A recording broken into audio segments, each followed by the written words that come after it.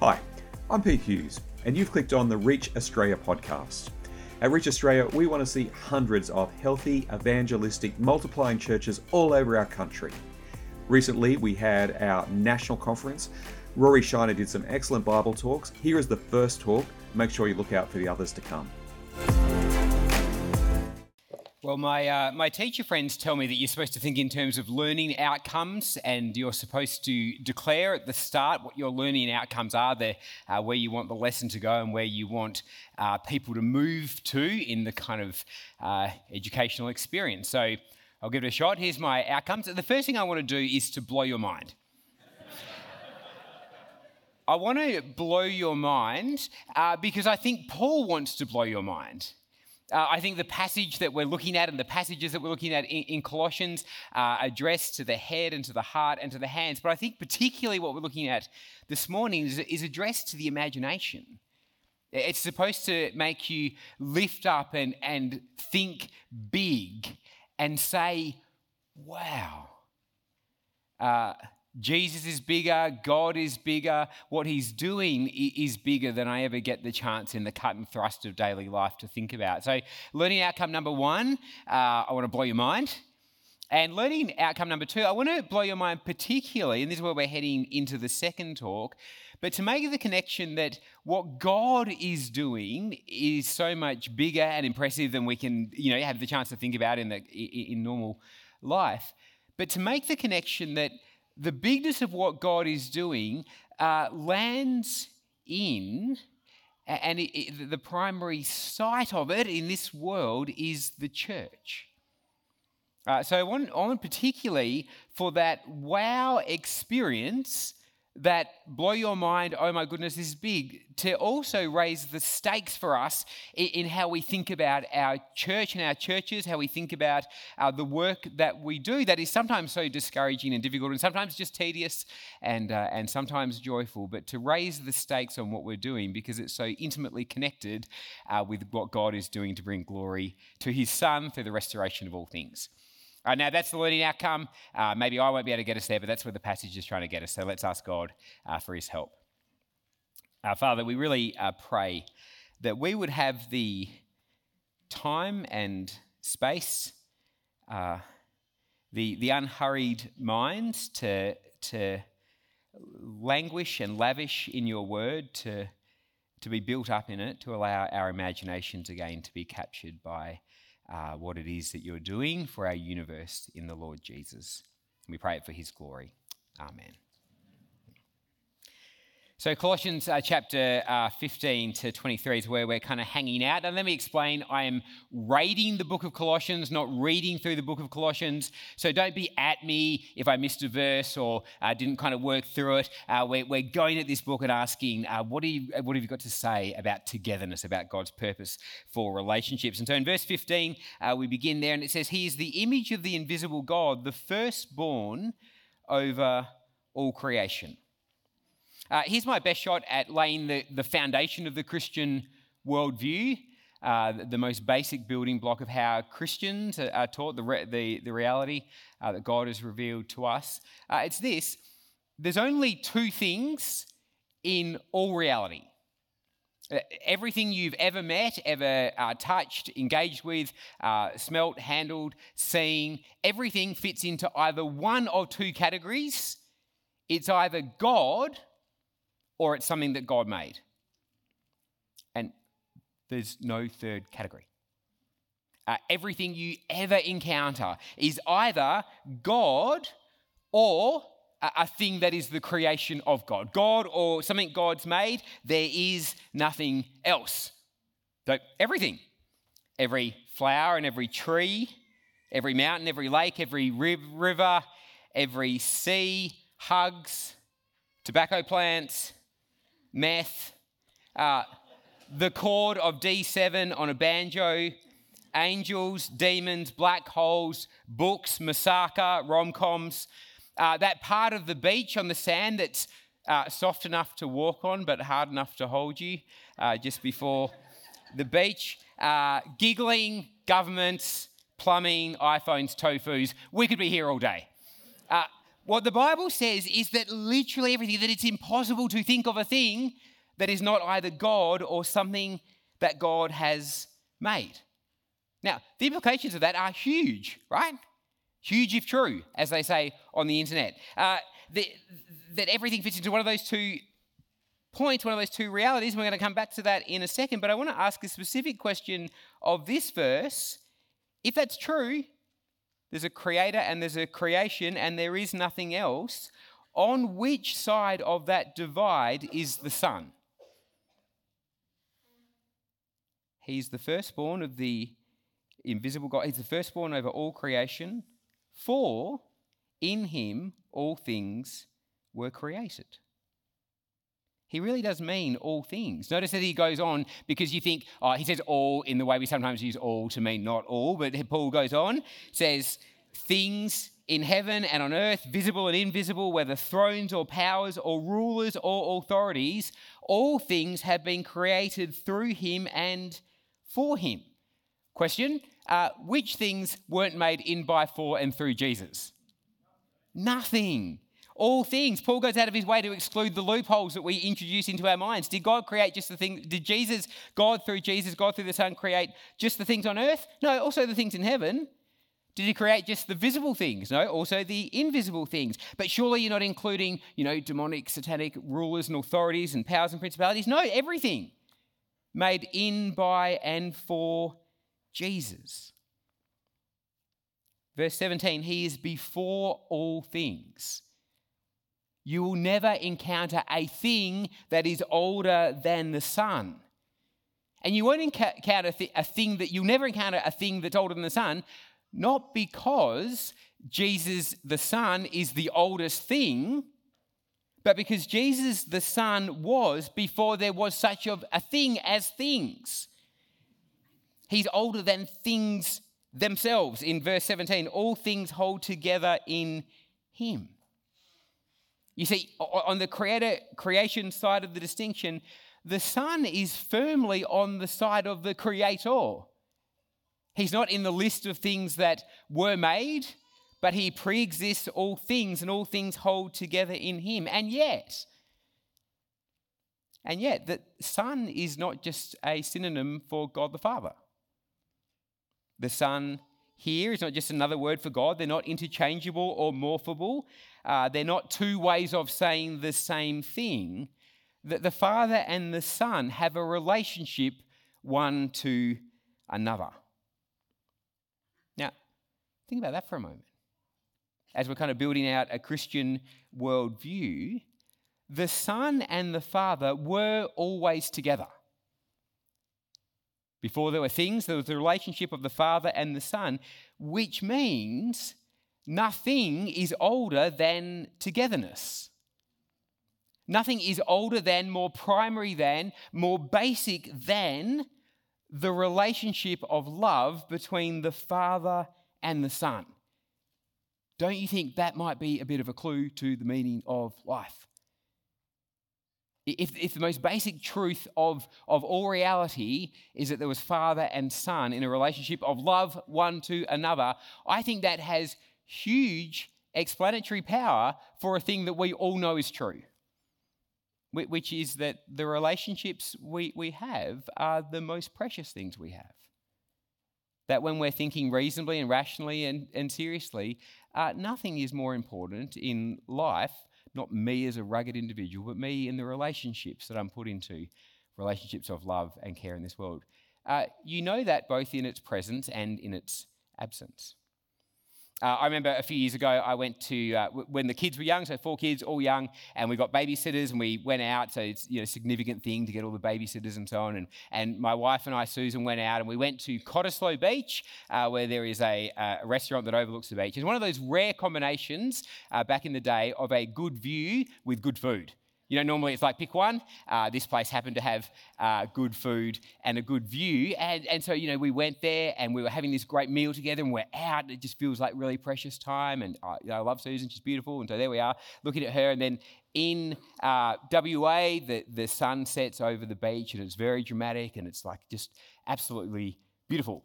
And then we're having the meal. And I think I trust I'll have your sympathies in this. So I've got a strategy with eating food, which is where I think lots of us do this, where you go from the worst to the best. So you want to build the meal up to this big crescendo at the end. And so you're working through the broccoli and like hacking your way through the salad, and you're heading toward the home stretch. And we're kind of chatting and so on. And then just at the moment where I'm heading toward the kind of big finale, Susan says, "Oh, can I try yours?" And takes it and eats it. I can feel that the crowd is with me, because I said, "What are you doing?" And she said, "Are we really going to fight about this?" And I paused for a moment and I said, "Yes." And at that moment, it was like someone just put the fluoro lights on and we were eating 3-day-old Maccas. It was just, the whole thing was kind of gone. We might as well have been like in a shed in an industrial estate, just like, licking, cigarette ash off the floor. It was just like, the whole thing was finished, and we said, and then the waitress came and she said, "Do you guys want any dessert?" "No, well, we're done here, thanks." And we just drove.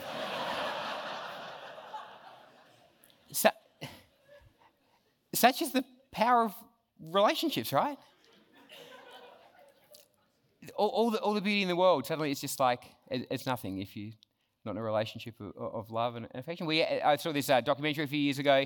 Robert Hughes, the great Australian art critic, and he's doing a thing on architecture, and he has 3 different architects, but he's doing Gaudi. Gaudi from Spanish does the Holy Family Cathedral. There's a cathedral in Barcelona. It looks like it's just grown out of the ground, and he does these unbelievable buildings. There's not a straight line anywhere. They just look like they're grown, and he's very devout Catholic, and so there's all this kind of piety built into them and stuff. And Robert Hughes, clearly his favourite architect. He's just kind of gushing to the camera as he talks about how good this is. And he goes and interviews an old Spanish man who lives in these apartments. And he just wants to know, like, what's it like to live in an apartment made by Gaudi? And so he talks to him, and the guy says it kind of, it shows you all these kind of whimsical things that you pull this thing and the door opens, and like all this kind of lovely stuff.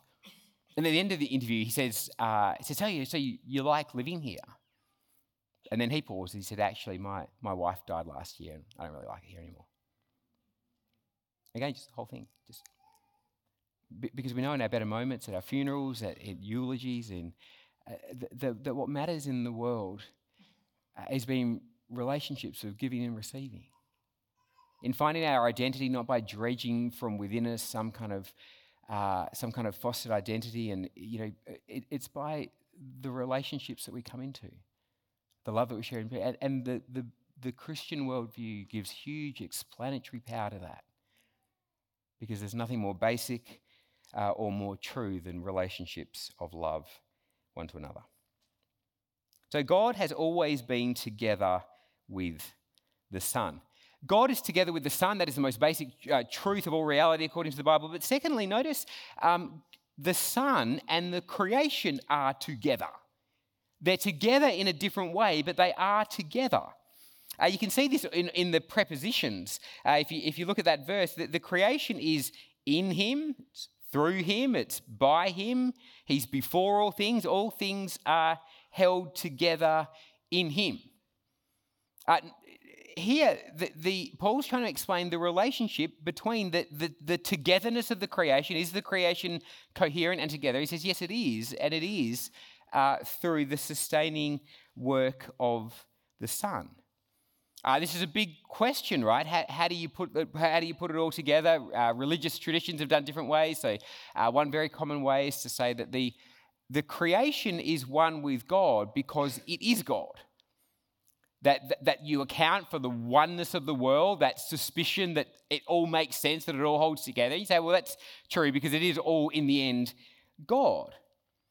The other option, I guess, on the other extreme is to say that the things are unrelated to God. That there's a God and there's things and they've got nothing in common. There's just this raw fact that there's such a thing as the world and there's God and he didn't make it, and if he did, he sort of abandoned it and so on. What Paul is saying is something much more subtle and much more profound than that. Because he's saying at the one level that there are two things, not one thing. There is God and there is creation, and they're different things. They're not the same thing. They're not confusable things. This worldview is why the Christian faith has been such fertile ground for science. Because if you see the world in this way, then you can also go into a laboratory and say, I reckon this is going to make sense. I reckon if I ask the right questions, then this chemical is going to yield to me some rational reason for how it works. Or this, as a Christian artist, a tree can just be a tree. It doesn't have to be a portal to God. So you have this kind of embrace of the creation because it has its own integrity. It is its own thing. It's not being co-opted into being something else. It's not being kind of manipulated and so on. The creation has genuine autonomy, and yet nothing in creation is finally autonomous from or independent of the Son. Like nothing. You'll never meet anything that is remote from, independent of, unknown by, unmade by, unowned by, or unruled by the Son. All things are created by him, through him, for him, and in him. Which means, again, all things find their F-O-R, their forness in him. That the only way you can finally know what a thing is, to know how to relate to it rightly, whether that's a thing or a person, is to understand what its nature is, well, what is it, and to understand what it's for, like what its purpose is. And this is saying that all things are in, through, by, and for the Son. In our church, we have a evangelistic program. We call it 242. So you pray for 2 non-Christians that you know for 2 minutes once a day. Now, when I'm in Perth, I say that we thought of that ourselves. Here, I probably should say we stole it from Hunter Bible Church.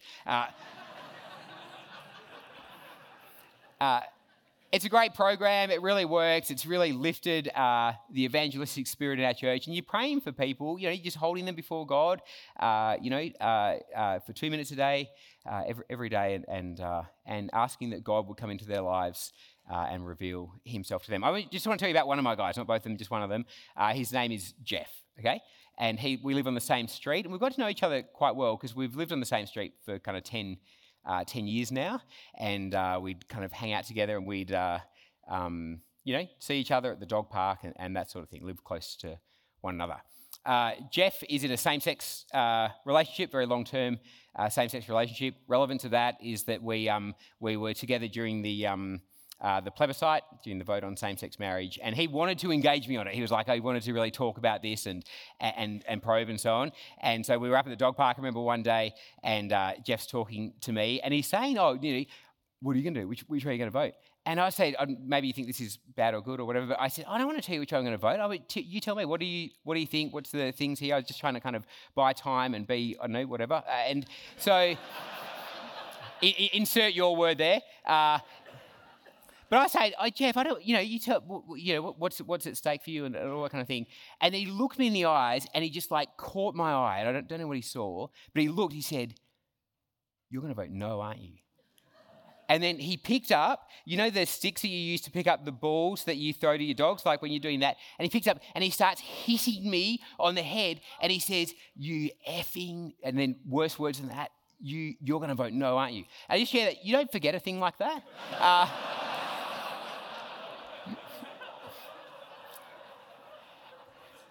And so that's the relationship with Jeff. And so I would describe his current spiritual status, or his relationship towards the Christian faith, as enthusiastically hostile. That's the kind of category that he's in. But there's another side to things. So he has got emphysema. He's now dying. He's a very profound alcoholic and very overweight. And I go up there every weekday with one of my sons because we walk his dogs in the afternoon. Twice now we've found him collapsed on the floor and had to pick him up. And I think one day we might find him and he won't be with us anymore. So I pray very earnestly that he'll come to know the Lord Jesus before that. Now, Jeff is, humanly speaking, in my mind, about as far from the Christian faith as anyone I know. Like just in terms of the plausibility structure, like what are the chances? It feels so remote. Now, that may be kind of missionally true. You know, the truest thing about Jeff is that he's made by and for Jesus. That he will never know who he truly is until he comes in repentance and faith to the Lord Jesus Christ. And I tell myself that every time we go up there because I tend to think not like that. I feel like I'm bringing this alien thing from Mars, this message that's completely extraneous to his life. And the truth is that if he does come to faith in the Lord Jesus, as I pray he will, he'll be coming home. He won't be coming into something new. He'll be coming back to the one who made him and loves him and whose significance and security is in him. All things made by and for the Son. Come back with me to verse 15. It says, the Son is the image of the invisible God. He's the firstborn over all creation. All things are made in, through, and by the Son. That is God's work in the original creation. The God that we're talking about is invisible, and the invisibility of God, which is just a fact, right? No one's ever seen God. That God is invisible. That's just baked into the thing. No one's ever seen God. God's invisible, but the invisibility of God is a challenge to the knowability of God. Like, if you can't see him, how can you know him? There's the problem. Lots of people have had different ways of solving that problem. The high Greek, like the Greek philosophical tradition, its solution is to say you can't know him. Like you say, you want to know God? You say, what are you talking about? Like God is a necessary consequence of reasoning. That he's a necessary being. He must be. But the idea that you would know him, like what? No, that's not even on the table. What are you talking about? Most humans haven't been happy with that, and so most humans have gone for another option, which is idolatry. You solve the problem of the invisibility of God by making images, by making idols. And you make the idol and you say to the community, say, hey guys, and maybe in the kind of the steel man version of idolatry, maybe you're saying, hey look, this isn't a God, but just because we can't see God, let's just focus our worship here. Maybe that's the best case scenario. What inevitably happens in idolatry is that the focus becomes on that thing, and that becomes your God, that you actually begin to worship a thing that's part of the creation rather than part of the creator. But idolatry is a kind of solution, a broken, evil solution to the problem of the unknowability of God because of the invisibility of God. Now, in the Old Testament and in the Jewish situation, they agree God is invisible, but idols are off the table. That's not an option because in the worst case scenario, if you're worshipping a thing in the creation, that is this kind of evil reversal. You should worship the creator rather than the creation. And even in the steel man version of idolatry, even if you're saying, hey, look, we're not saying this is God, we're just saying this is like a portal to God, the retort of the Old Testament is that is a distortion of God. That won't lead you, the image won't lead you to God. It won't faithfully represent God. It will distort God. It will distort your knowledge of God. But in the Old Testament, the invisibility of God is addressed not by us making images of him, but by him making images of him in us.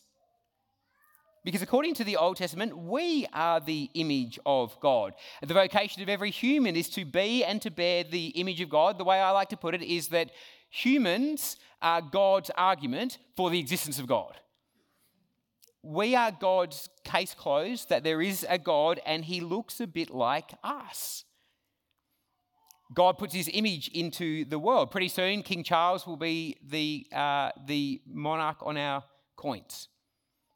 And when King Charles does that, he's participating in a very old tradition, going right back into ancient times of putting your image on the coin so that when the coin is distributed throughout the realms, you can see the image of your ruler who you can't see in the realms, but remember that he is there. That's the logic of the image bearing idea on the coin and on the human person. Now, of course, in the situation of the fall, we have become distorted images of God. It's as if the mint that's going to print the pictures of King Charles kind of has a dodgy batch that goes out, and like the ears are too big and the eyes are sideways and the crown's upside down or whatever, and he's declared King of France or something. And so kind of this Picasso type thing. We are distorted. So now we no longer do the thing that we ought to do, which is to faithfully bear the presence of God in his realm, in the world. We are distorted, but interestingly, distorted, but not completely defaced. Like the Bible says that the thing I owe to you, whether you're Christian or atheist or Muslim or Buddhist, is that you still bear the image of God. It's still there. It's still a thing that is true of you. We are like fallen monarchs with amnesia. We are those who were once great and intended for greatness, and we have forgotten, but every so often you see it. I've reached that age now, born in 1975, so I've reached whatever age it is when you're allowed to do dated cultural references. So here we go, 2002 film, The Bourne Identity.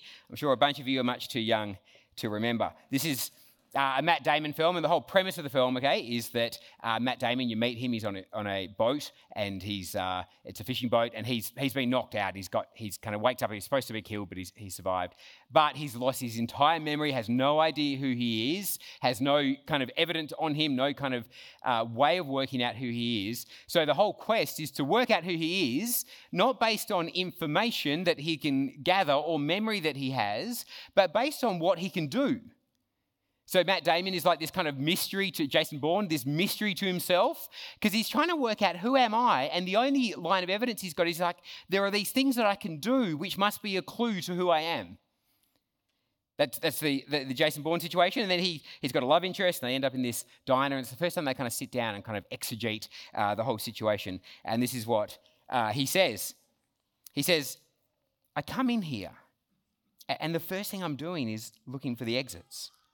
I can tell you the license plates of all 6 cars outside. I can tell you that our waitress is left-handed, and that the guy sitting at the counter weighs 215 pounds and can handle himself, and that at this altitude I can run a half mile before my hands start shaking. Why would I know that?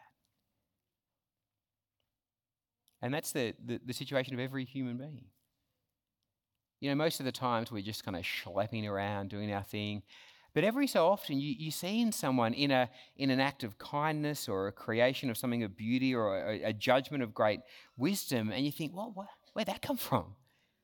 What's that?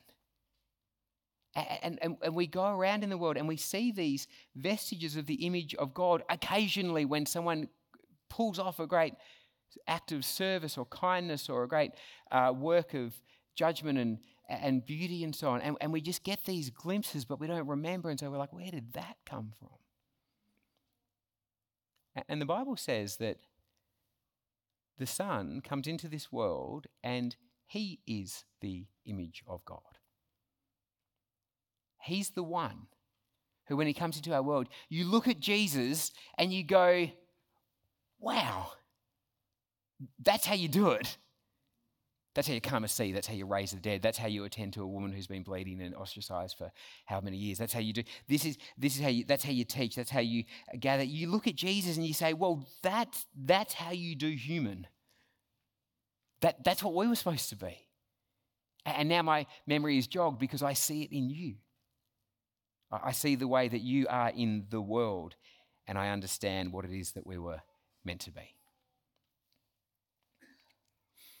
As we draw this to a close, I want to give you a picture that we're going to work on for the next couple of sessions. So here's the basic picture. Imagine you're at a Airbnb, at a holiday house, and you get there and it's otherwise clean. The people have done the right thing. They've cleaned up after themselves and so on, except they forgot and they left out an old jigsaw puzzle.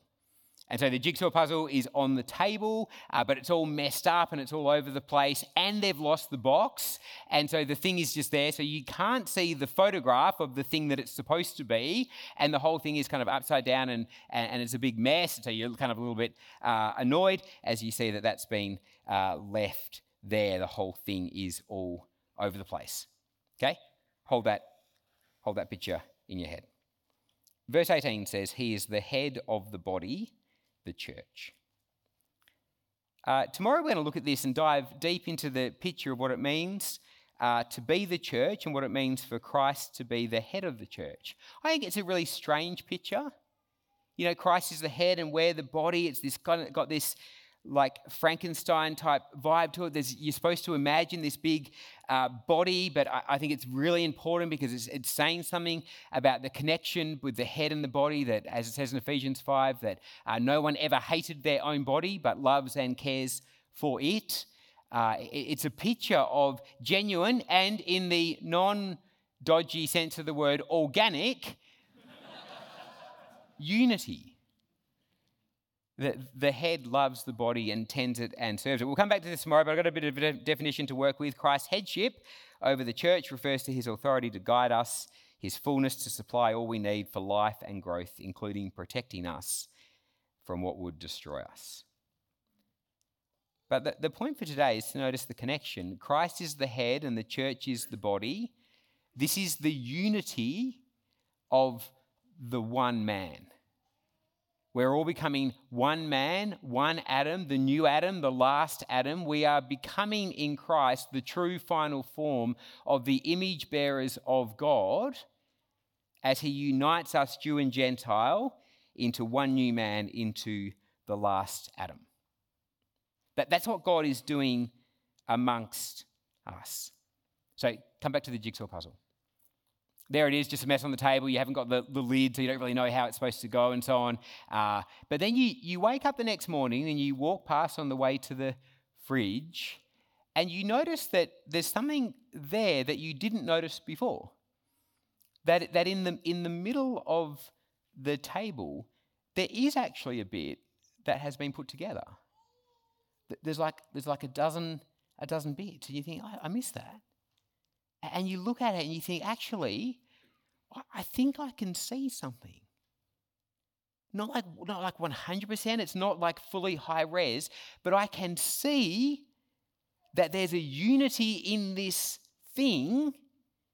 And I know that there's a unity because that bit, those dozen or so pieces are the promise that the whole thing does make sense. That there's unity there, therefore there's unity in all things. That's the church. You see, in the church, what God is doing is declaring the victory of Jesus over the forces of chaos, over sin and death and Satan, over the powers and principalities. God is declaring the achievement of Christ on the cross through the church, through the unity of the church, through the bit that he's knitting together now, which puts the forces of chaos on notice that their game is up. Because the reunification of all things in Christ has already begun in the church. That's what we're doing. As we gather together, as we sing God's praises, as we hear God's word, as we come together on mission and in service one to another, as we love each other across divides of age and race and class, as we work out how to be the church of God in our various churches, we are declaring the end game of God, of bringing the whole universe now shattered together again under one head, the Lord Jesus Christ. We're going to sing together. Now the band's going to come up and we're going to sing together, all creatures of our God and King, as together as the church, as the pilot project, as the original place of God's work through Jesus. We declare that all creatures of our God and King can and will one day praise him. Let's stand and sing together. Well, that was Rory Shiner on Colossians. I hope you found it encouraging and stimulating. Keep an eye out for other resources that are to come at reachaustralia.com.au/resources. And if there's anything else that you need or any questions that you want, why don't you email us? resources@reachaustralia.com.au. I'm Pete Hughes. Chat soon.